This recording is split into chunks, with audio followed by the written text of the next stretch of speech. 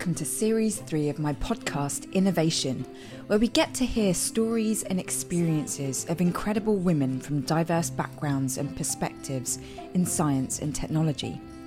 Our conversation gives us insights into some fascinating innovations, but we also get to relate to their stories. Here on Innovation, I give women a platform to be heard and seen, because this exact conversation is also in video format on YouTube. And honestly, every single episode that I record is inspiring and uplifting in some way, because we get to hear real life stories about what they've learned along their journeys, both personally and professionally. This week, I talked to biomechanical engineer Megan Pormer. They called me Megan Pormer, but that's not who I am. That's just who it appears to be. Who am I is an ascended soul into this body, trying to align itself with its higher purpose. Well, Megan, you are like such an incredible woman with so many dimensions to you. And the reason why I am so thrilled to have you on this podcast, vodcast, whatever broadcast it is because you are a woman in STEM. And, you know, your dazzling beauty often, I think, distracts people from the fact that you have probably more brains than beauty, if that's even possible. And so I would love to hear about your journey as a woman in STEM. So first of all, like, what is your area of STEM expertise? Oh, I think there was a time when I would have introduced myself as a girl who is from Iran, educated in England in biomedical engineering. I studied my PhD in biomedical engineering, then moved to America and started my career in the media business. Had my own talk show on Fox LA, where my goal was creating a platform to be the voice of the unheard women and to bring in experts, stories, and companies and products that would support for women to live an authentic life and understand their purpose. But when you say the area of expertise, all I can claim, and it's not even a claim, is that I'm on a journey of understanding my own self, hoping that then I can understand the other. My area of expertise is wanting people to feel. I don't know if it's an expertise. All I know is that it comes so naturally. And I think, and when something presents itself to me so intensely, I have no choice but to wonder that my purpose might be lying beneath that. And what comes to me more intensely than anything else in the world since the time I remember myself was wanting people to feel, wanting people to not be zombies in a body, wanting their heart to be connected to their soul. And I think I can only help other women and help other people get there if I find a way to get myself closer to my higher self. And I'm discovering myself. I'm on that journey. Yeah, I mean, I've seen a lot of your content, and you really have such a big heart. And I think you let that shine through because of a lot of the pain that you've been through and a lot of the challenges that you've faced, which we will get to. But I'm curious because engineering in the UK, and you may have experience of this, is seen in a way that is not very welcoming to women. So why did you decide to study biomedical engineering? For my father. I was born in Iran, and I had a lovely father who was a very open-minded man that wanted me to be liberated. But when he sent me to England from Iran, he did that because I was not a traditional girl who was able to abide by the laws of the Islamic Republic. I was a free spirit. I wanted to be able to express my femininity and be feminine. I never believed in equality in a way that a man should be masculine or should, be an equal to a man. How can we be an equal to a man when women are the child bearers? I just wanted to be able to have my feminine expressed and not suppressed, and be myself and interact with the other, whether it's a man or a woman. I didn't care, but that's not what it was. That was looked down upon in my country. So my father wanted me to live as who I really was, as a free spirit. So he sent me to England, but he asked me one thing. He said, Megan, everyone in the country is criticizing me for sending you to Europe. They're telling me that I'm not raising a good religious conservative girl that would, fit within the structure of the Islamic country.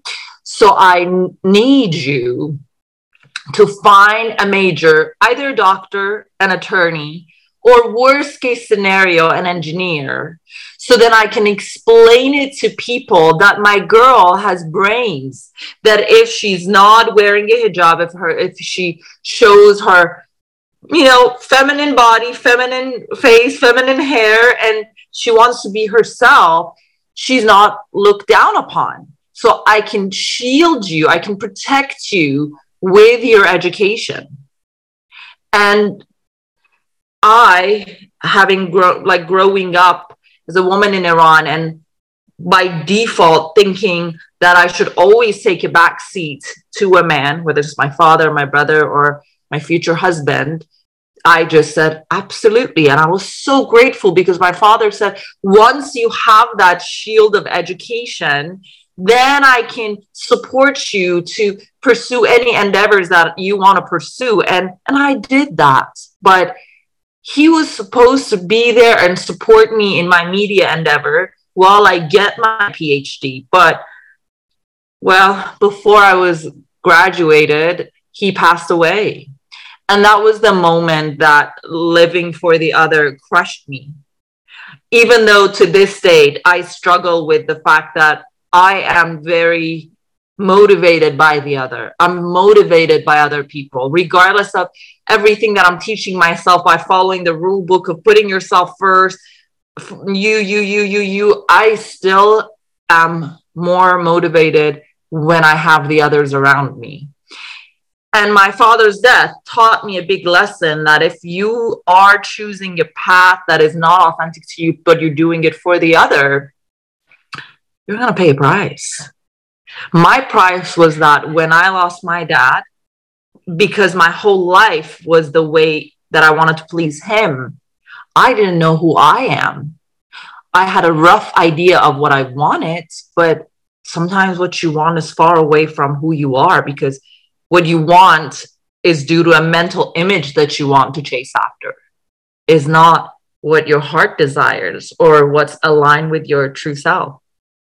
So that's why, as much as I want to claim that I studied because I wanted to be an engineer, because I wanted to do this and that, truth is I did it because I loved my father so much. Mm. Yeah, that gives me goosebumps, because I also chose engineering because my father's an engineer too. My father's an engineer too.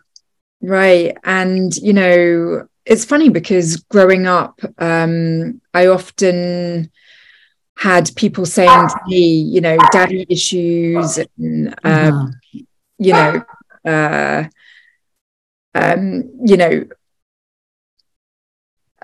sorry, I'm like, we have to acknowledge your dog is around. Yes, the little Scarlet. Well, today there was supposed to be a babysitter looking after her, but she got sick. So life happens. There's a little tiny little white Pomeranian. You might see her in a little bit. Yeah. She's trying to get my attention. Right. But we are going to have this conversation anyway. And we well, I love dogs, so it will be a pleasure to see her. But yeah, I completely relate to what you're saying, because, my greatest motivation has been to follow in the footsteps of my dad. And, we both have engineers who are fathers. And I just, it's tricky, because growing up, I had people saying to me, oh, daddy issues, and those kind of judgmental comments to describe my motivations for the things that I've chosen. When I hear you describe, just even briefly, what has motivated you to make the choices you've made in engineering, it's just so beautiful that you wanted to do that for your dad. And even if it wasn't truly aligned with your authentic self, because you're so much more than engineering, it's really beautiful that we have this part of us that, did something that is predominantly masculine.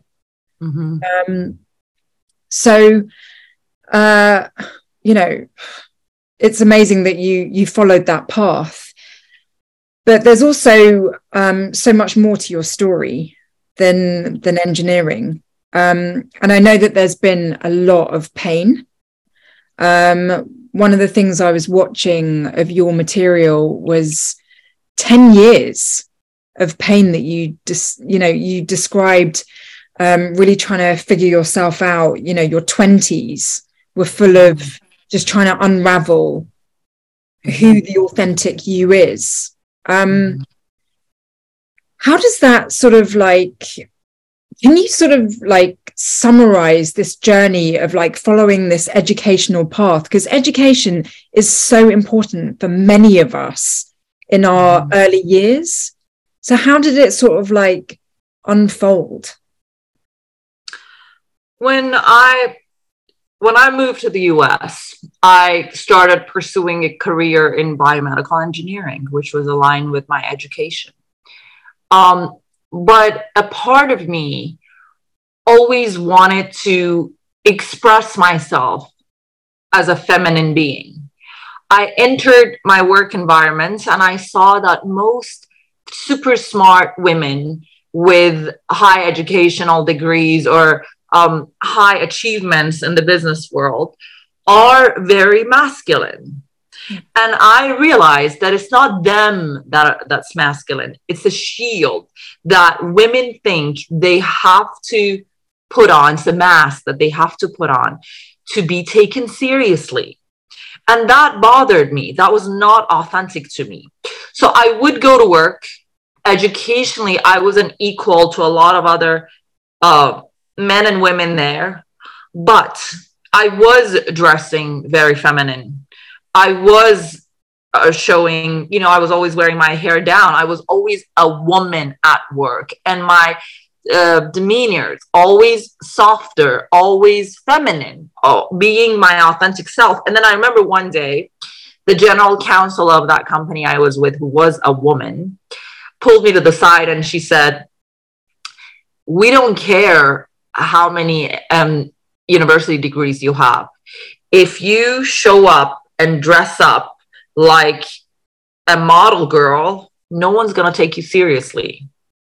I said, "What does a model girl mean? Am I not conservative enough? Am I showing too many body parts?" Because I wasn't. And she said, "No, it's just your attitude. It's just you're just very, very soft, she was trying to say the word feminine. She's like, very womanly." And I'm like, "As I am, as you are." And then she said, "Yes, but you will see that you will get in trouble in the workplace." And she was right. I was getting criticized for looking feminine, for being soft.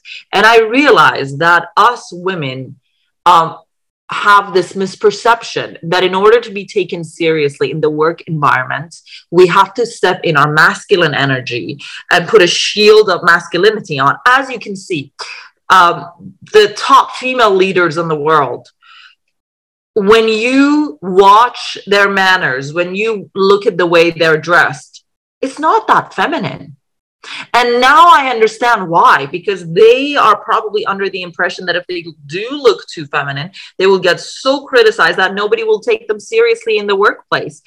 And I wasn't willing to bow down to that. You know, I had once followed my father's lead to please him, but nobody else in the world was as near and dear to my heart as my father to bow down to listen to, even though it felt inauthentic to me. So I refused.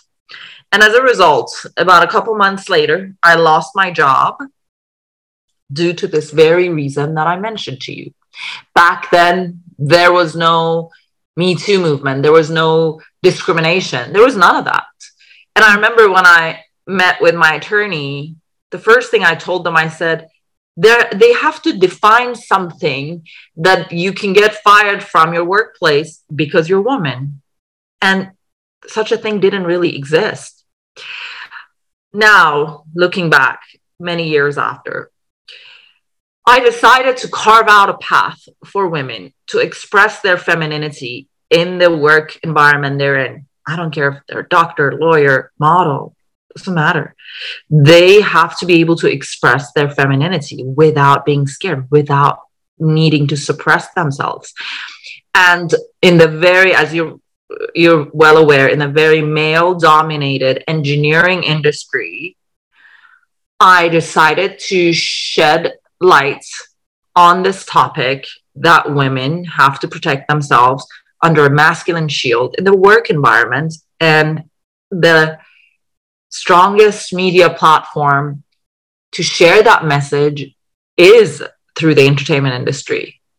I decided that I can utilize the microphone of the entertainment industry to do good, to help women not go through the pain I went through. Because when I followed my father's footsteps and he died on me, I had nothing left of me because there was no me. I had lived through him. And back to your point, when you say daddy issues, I wonder to myself, how can we, especially women of color, not have daddy issues when all we grow up with and all that is planted in our head is that your father is your king, your brother is your king, your future husband is your king. And if you want to really live freely in the society, you need the protection of a man. I grew up being under this misperception that I am nothing without my father, that I am nothing without my future husband, that I should always take a backseat to a man. And I was born with this personality. Fitting this personality into the box of taking a backseat to a man, that was a struggle. And when my idol, my father, was no longer there, I didn't know who to follow. And for a while, I was looking for a replacement. Should it be a husband? Should it be a male friend? Should it be, I found I was consoling myself by surrounding myself with a lot of gay men, because I felt like they're men, they're the embodiment of the masculine energy, and but they also have they have a healthy amount of feminine energy within them. So that was the best of both worlds, because on the outside I could still hide behind them. Look, there's a man that I'm taking a back seat to. I'm good. That was my comfort zone. Taking a back seat to a man was my comfort zone because that's all I knew. How could we not have the codependent issues to a man?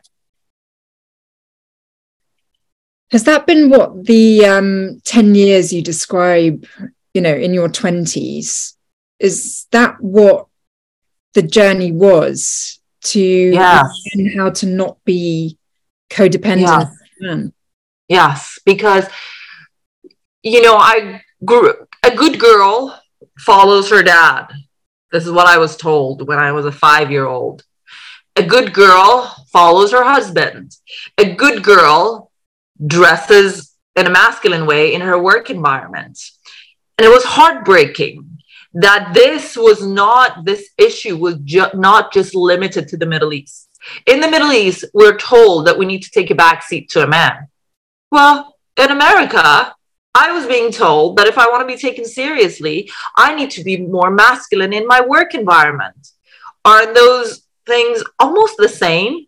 They are both those messages can be perceived as I should suppress my femininity.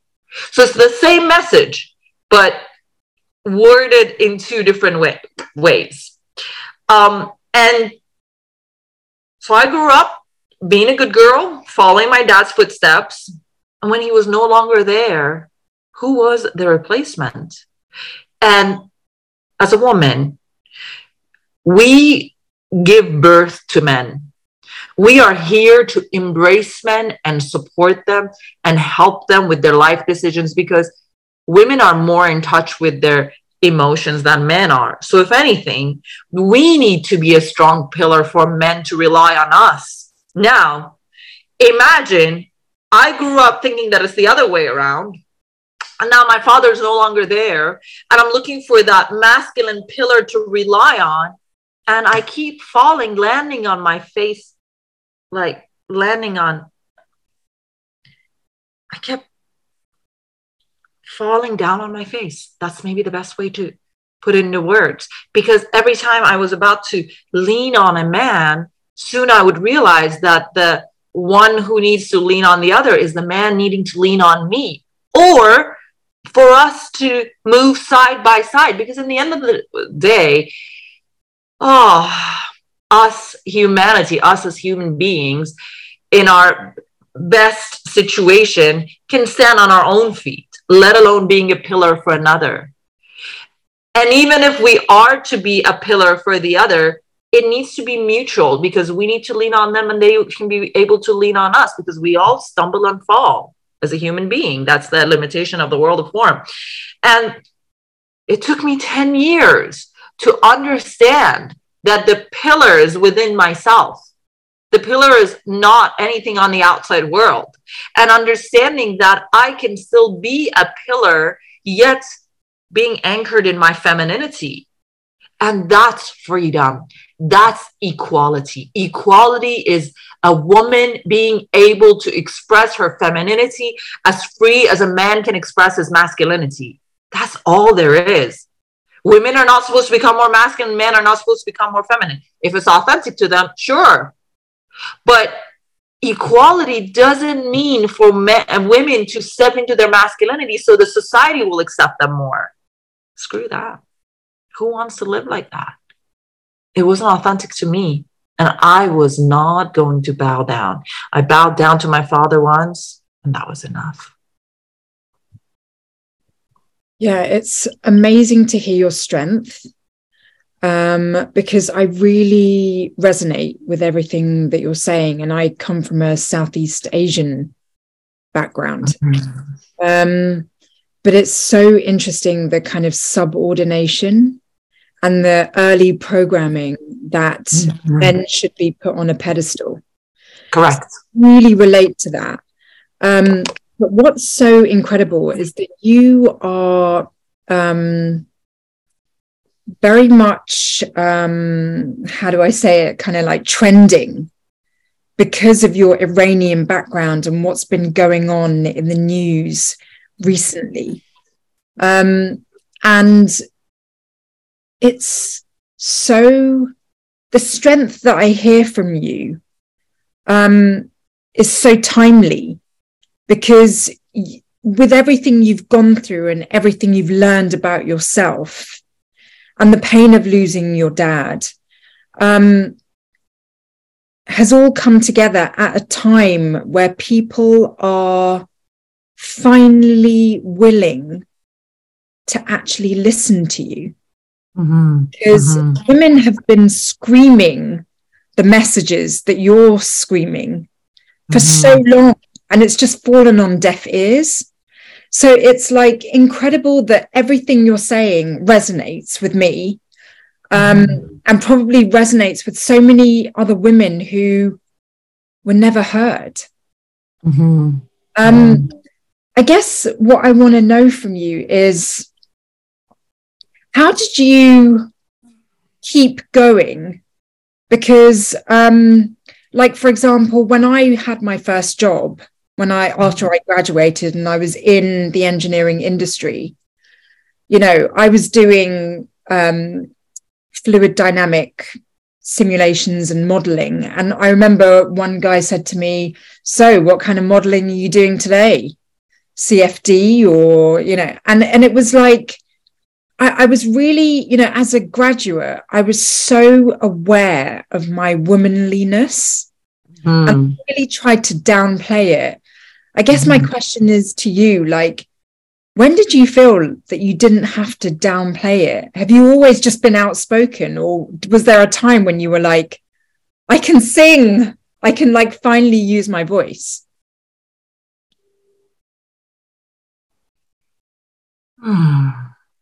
Well, I tried my hardest to suppress my femininity and my voice, but I never succeeded. I wasn't able to. No matter how hard I tried to suppress myself, I just couldn't. The voice within me was so much louder than my ability of muting it. So I found a coping mechanism, which was to always hide behind a man. So I can, when I'm at university and I'm getting the same criticism, I would call it, because I also studied biomechanical engineering. That was my specialty. And I was running simulations and modeling. And as you can imagine, I remember being told by one of my colleagues at the laboratory that, "Megan, I think you're very non-linear." So that was the best way, that was the most scientific way they could have described my personality. So I decided, okay, as long as I'm protected by a man, so if I always have a man by my side, then I can protect myself, that this is why I'm feminine. But look, there is a man next to me. If you need, I can just call and get his permission.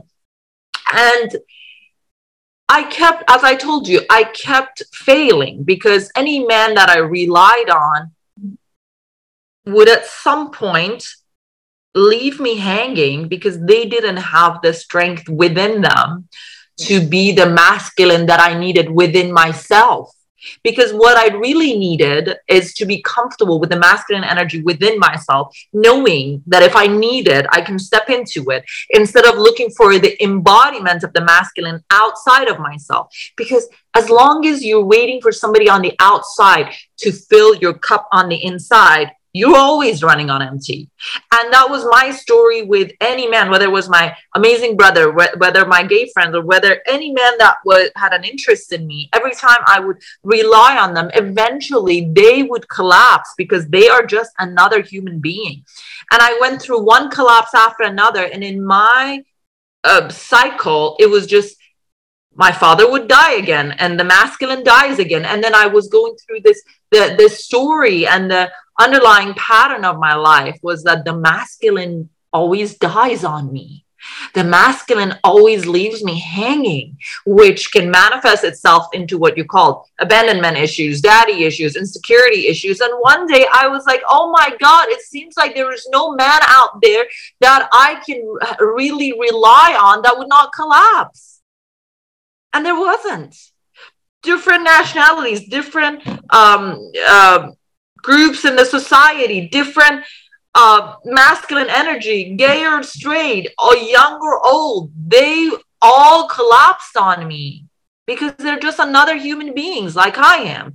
And I realized that I'm running out of options, that my choices are either to keep relying on the masculine on the outside and falling on my face, landing on my face, or somehow finding the masculine within me, which should only be activated when needed, not always.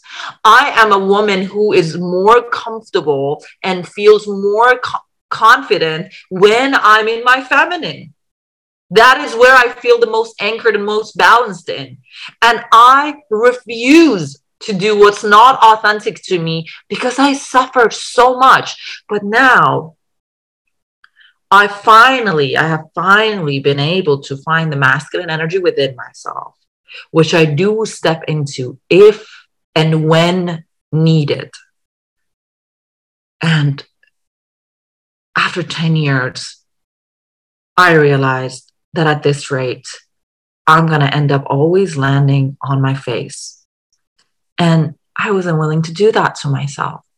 I wasn't willing to do that to that joyful feminine within me that was so traumatized, but it was there. I knew it was there. I just needed to polish it up and bring it outside of being buried underneath layers of trauma. And I did that.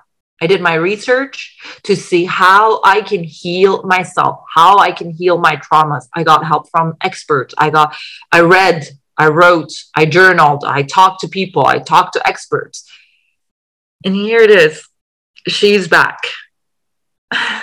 She's out. I tell you, I think, we need to let what you're saying land, because as you speak, you are speaking such a language of the heart, and it's really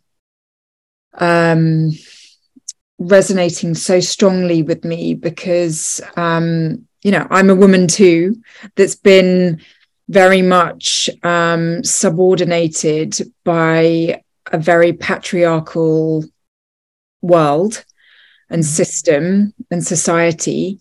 And you're saying things in a way that I really understand, but have never allowed myself to express. It's time, sister. Totally. And it's really, there's so much going on in my mind right now because, I lived in LA for 5 years and, I'm British. And the way we do things in the UK is very different to the way things are done in the US. And I really felt that contrast. So I'm kind of processing that at the moment because we have a very different attitude towards women, particularly in STEM in the UK. And, America is so much more advanced on that front. But in some ways not. And I don't want to get into political discussions, but when you talk about masculine and feminine energy, we're talking about the subjects that are described by the words equality, diversity, inclusion, inclusion of every part of ourselves. We all have a masculine side. We all have a feminine side, and everything in between those polarized points, and it's so, it's when we talk about finding the masculine side of ourselves, we're not talking about being men in drag, which is what I felt when I first went into the engineering industry. I felt like all women, the very few that were in the industry at the time, felt like they had to be men in drag. They were so hardened and cold. And I just didn't know what to be, because I remember in a sort of romantic situation, a guy telling me, my God, you are so masculine. And then going to work and being told you are so feminine. And, as a 20-something-year-old, not knowing what I should be when, and then kind of learning how to be a chameleon, And now at, 20 years later, I'm now in a situation where I just want to be me, because it's exhausting trying to figure out who to be in a situation. And we're living in an era where being yourself is actually embraced more than it's ever been.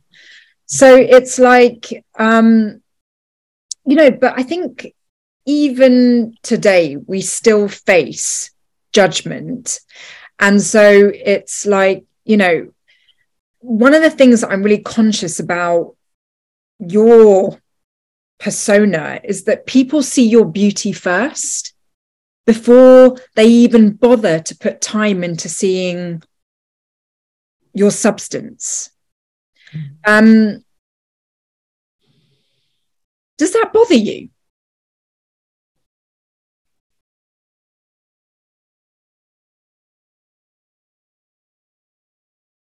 Yes, it does. It does bother me, but it also made me think that maybe that is my chance. Maybe looking like a girl is an opportunity for me to get to be heard. Because sometimes people approach us just because we are a woman and we look a certain way. They have no interest in knowing who we are. They're only interested in the fact that we are biologically a woman. After fighting it for many years and suffering about this subject, I realized that maybe being a woman is my opportunity to be heard, as long as I manage it correctly. So if someone approaches me for looking biologically like a woman, maybe I can get into their ear to listen to me for a second. If I have enough substance to offer, and all I can offer in this world is my heart, I don't have anything else. But if I do a good job in sharing my heart, that's an opportunity to be heard. Maybe the person who approached me, they think they're approaching me because I'm a woman. But in reality, maybe I can be of service to them by sharing a piece of my heart that can resonate with them.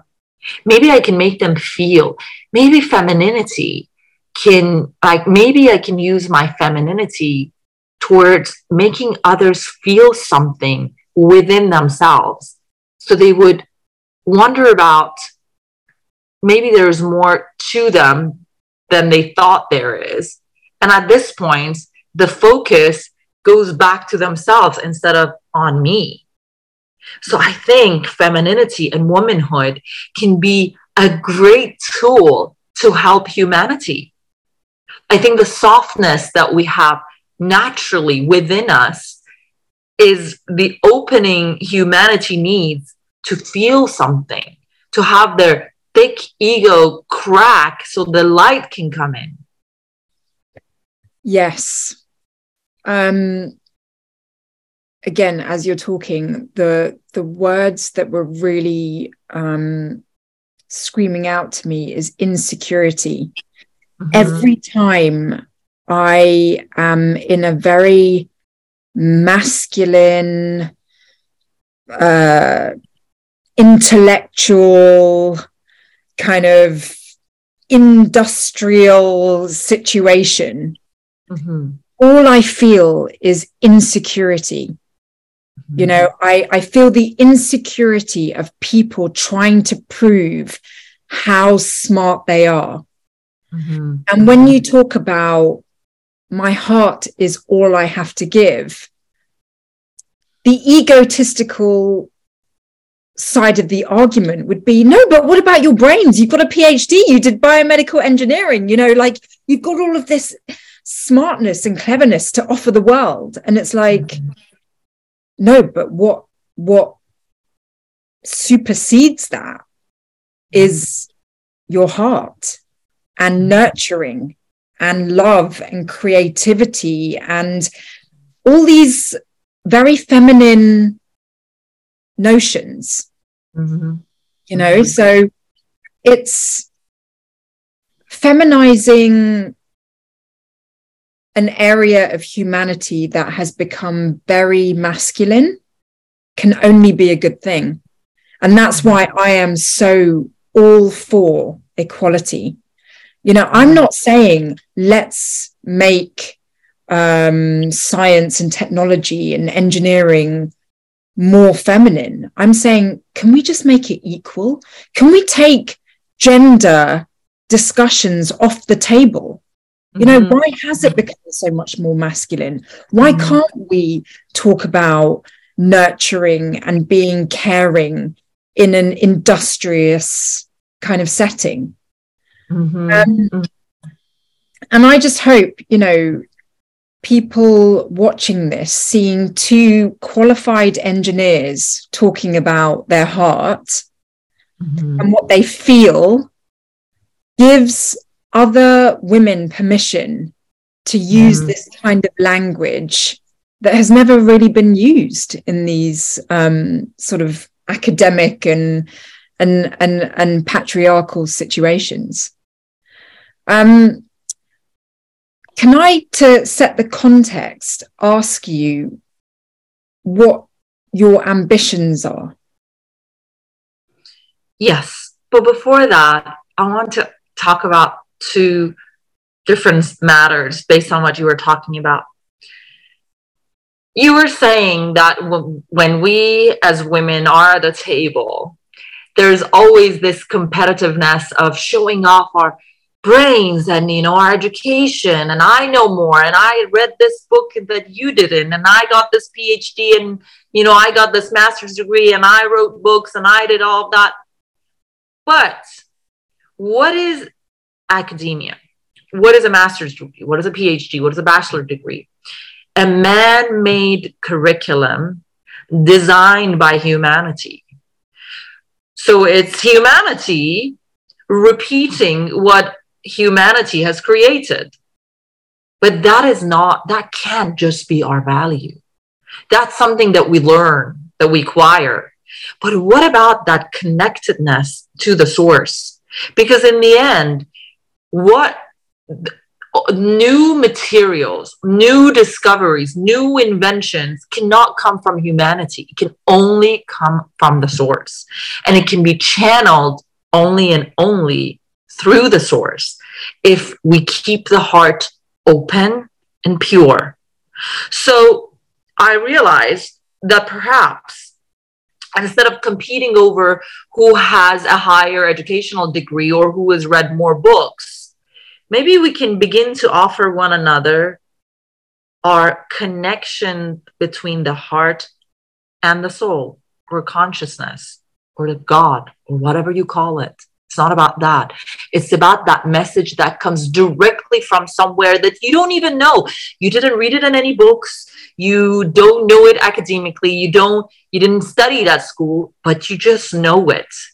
That is what I'm talking about. Because, listen, at this point in the world, humanity doesn't need to share more education.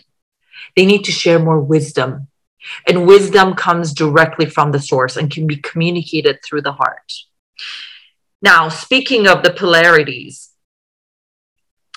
I think when the soul descended into the physical body, into the world of form, the biggest challenge that humanity was faced with was the apparent biological separation of the masculine and the feminine.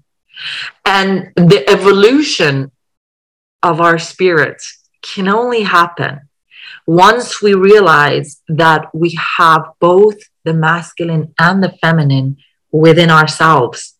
So it's not on the outside, it's all on the inside, and we're all wholesome. So instead of chasing after a lover to complete us, once we find the beautiful balance of the masculine and feminine within us, and we are wholesome, then we get this opportunity to resonate on the same vibrational frequency of another wholesome being. And God, that unity is beautiful. That's the unity of two complete souls. That's delicious. Now, back to the question you asked me. Say it again. Let me expand on that, because I just want to thank you so much, because everything you're saying just gives me permission to just fully accept what I've felt in my heart, which you are saying out loud. You know, my parents are Buddhist, and so I've kind of been raised in that philosophy of meditation, tuning in to a force greater than ourselves. And I've always gravitated towards people that tap into that source. It's funny, living in LA, I was part of a meditation group, and there are a few physicists in that group. And it's interesting when you learn about the research being done at CERN, where they're trying to find the God particle, and they're just getting smaller and smaller and smaller. And it's like, okay, fine. You'll find the smallest particle. You'll find where it all started. And then what? You know? So there's still always further to see, you know, to feel.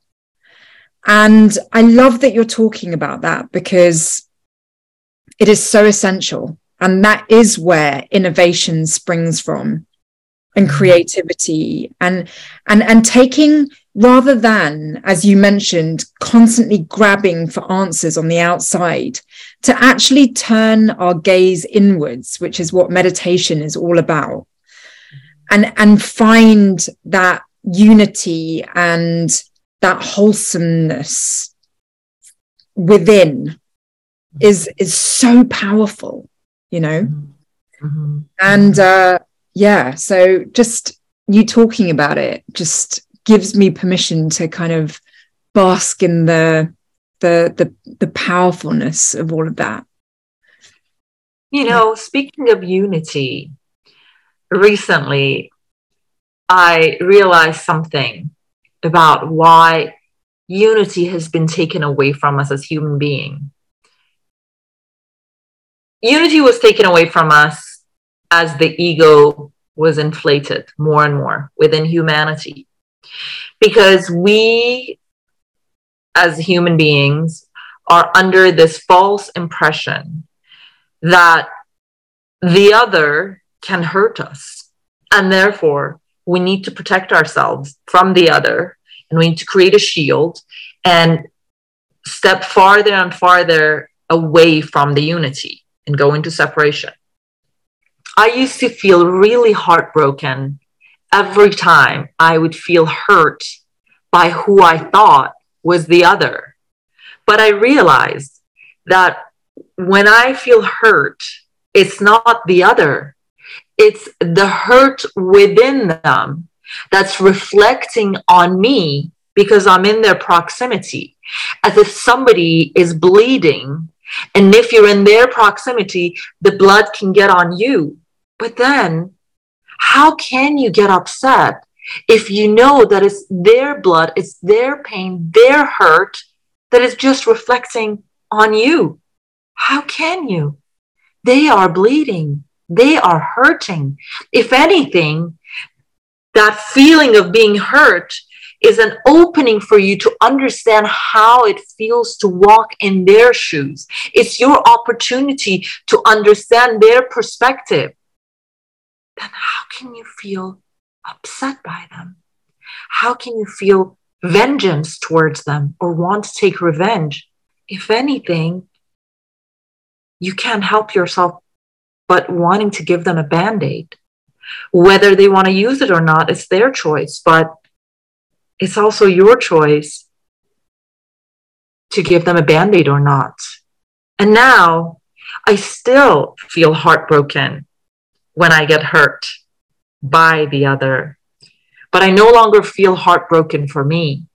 I feel heartbroken for their pain and the hurt within them that reflected on me. That's about empathy, isn't it? And not taking, because one of the traits that women tend to have is that we're always apologizing and we're always taking responsibility for everyone's shortcomings. Mm-hmm. And I think, to me, what you're describing is this ability to not see other people's insecurities as your fault, Mm-hmm. and to actually rise above it and have empathy for other people's suffering, and to use it as an education to become more powerful as a woman.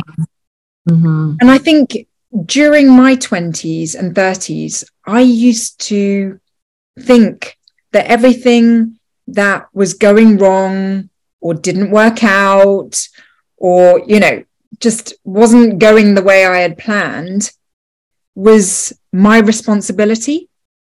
Mm-hmm. When actually, that's a very self-centered, egotistical way to see the world. Actually, as an empowered woman, Mm-hmm. things that don't go your way are an opportunity to grow, to learn, Mm-hmm. and to redirect your thinking Mm-hmm. so that you're always winning. Mm-hmm. You know, and that can be really hard when you're in the middle of pain or a challenge. But, you know, when they say that pain is an opportunity for growth, like I really believe that.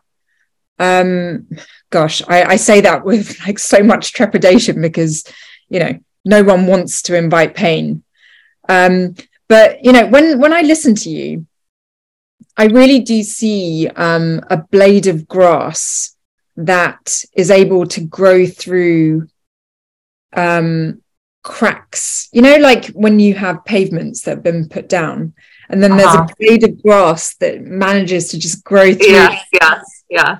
I see that quality in you, because with all of the things that I believe you've experienced in your life that have been designed to keep you suppressed and squashed and small and diminished, you've still like bloomed despite all of that. And it's really what I think women have the power to do, if only they would just let themselves blossom. Yes. And it back to what your comments about how us as women can feel guilty at times for the shortcoming of others. I don't know how to say this so it won't be perceived wrong. But I know our sisters around the world, they know how much I love them and that I'm a woman. And my softest spot in my heart is for women. So have that in mind, and let me tell you something. Yes, as women, we do feel guilty for the shortcomings of the others. And we usually think it's our fault. But I'm beginning to realize that perhaps it is, because men come from women. Women embodies Mother Nature. Women embodies life. Life comes from women. Life emanates from women. So if women are awakened and aligned with their authentic self, men have no choice but to step into their authentic self. Because if a woman doesn't settle for a man that is not connected to his heart, who is not aligned with his authentic self, men would have no choice but to rise to the occasion, to grow, to mature up, to evolve. So I do think the shortcomings of the world fall on the shoulders of women that are not stepping into their power and authenticity. I do. I'm blaming us for not waking up to our power until now. I'm blaming us for not taking ownership and leadership of this world. I'm blaming us, women, for this world to be in this completely separated position where every part of the world is right now in turmoil and pain. Because if women were to step into their power, if women were to take leadership, if women were to understand that they are born to rule the world, yes, others would have no choice but to transcend their shortcomings. So the fault is on us for not waking up to our power. That's why my mission in this world of form is to work on waking myself up. So by default, I can help others. I can hold the hands of my other sisters who are scared to wake up to their power. We all know it's within us. We're just scared of acknowledging it because for years and years, the masculine forced us to suppress that power within us because it's so powerful that they're scared of it, not knowing that once women are awakened to their power and their purpose, then they can help men wake up to their power. And the shortcomings of the world will fade away. Because how can we as humanity deal with shortcomings if we do evolve ourselves, if we are committed to not doing anything that's not authentic to our hearts? The world will have no choice but to become a better place if women awaken to their authenticity and purpose. Yeah, I feel like women just want to love and they want to feel safe to love. And maybe one of the reasons why they haven't fully stepped into their power as yet is because they haven't felt safe to do that. And by you speaking up today, you are opening the path for other women to speak up, to feel safe, to love.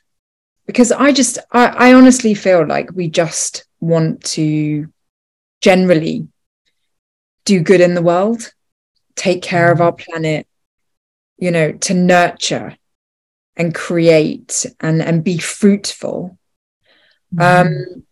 And as you say, we've just been scared into being able to do that. We just have not felt secure enough, safe enough, stable enough to be able to do that. But it does start with conversations like this, to be able to just, brick by brick, pave the way to a world that is balanced and equal in its power between men and women. So it's been so enlightening speaking to you. It feels very meta, our conversation. It feels like it was like on another plane. I don't know if you felt that, but Yes. To any sort of young girls who are kind of just starting their life journey of self-discovery and self-realization, particularly in STEM, because I think science and technology and innovation can be extremely empowering. It's just such an advancing space, what advice would you have for those kind of young girls who are looking at you thinking, wow, I want to be like her one day? Actually, I think the most useful part of my heart that I can share right now is a message for men. This time, I need to have a word with men. I want to ask the embodiment of the masculine energy in the world. Let's say I want to ask the men of this world to create a space where the feminine energy can be expressed fully, with no censors, with no suppression. That's all the feminine is asking for. Empower that. Respond to that request. Your world will become a much better place once you allow and create a space for the feminine to express itself. And I think the more men evolve and step into their authentic self, by default, those beautiful girls that are listening to us will feel the space to become who they truly want to be and feel safe to express their beautiful feminine beings. I mean, 100%, 100%. Because I think any woman listening to this is really harmonizing with what you're saying. And it's true, we do need to change masculine attitudes to really embrace who we are as powerful beings. Megan, it's just been so amazing to get to spend time with you. You're a true inspiration, and keep doing what you're doing because you are one powerful force.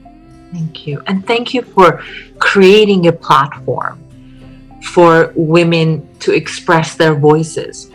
This is what we need right now. We need more women like you to host conversations for women to step into their authenticity and purpose. So thank you for fulfilling your purpose and helping the voice of the unheard be expressed. Thank you for recognizing that. Thanks for listening, and please do subscribe to this podcast and maybe even rate and review it if you can. The more ratings and reviews, then the more interest from those trusty algorithms, which could help to increase the reach of this show. And you can watch the video recording of this conversation on YouTube on my new series called Esteemed. It's all about self-discovery, self-evolution, and inclusivity on innovation. Let's all strive to be in the best versions of ourselves and celebrate others being themselves too.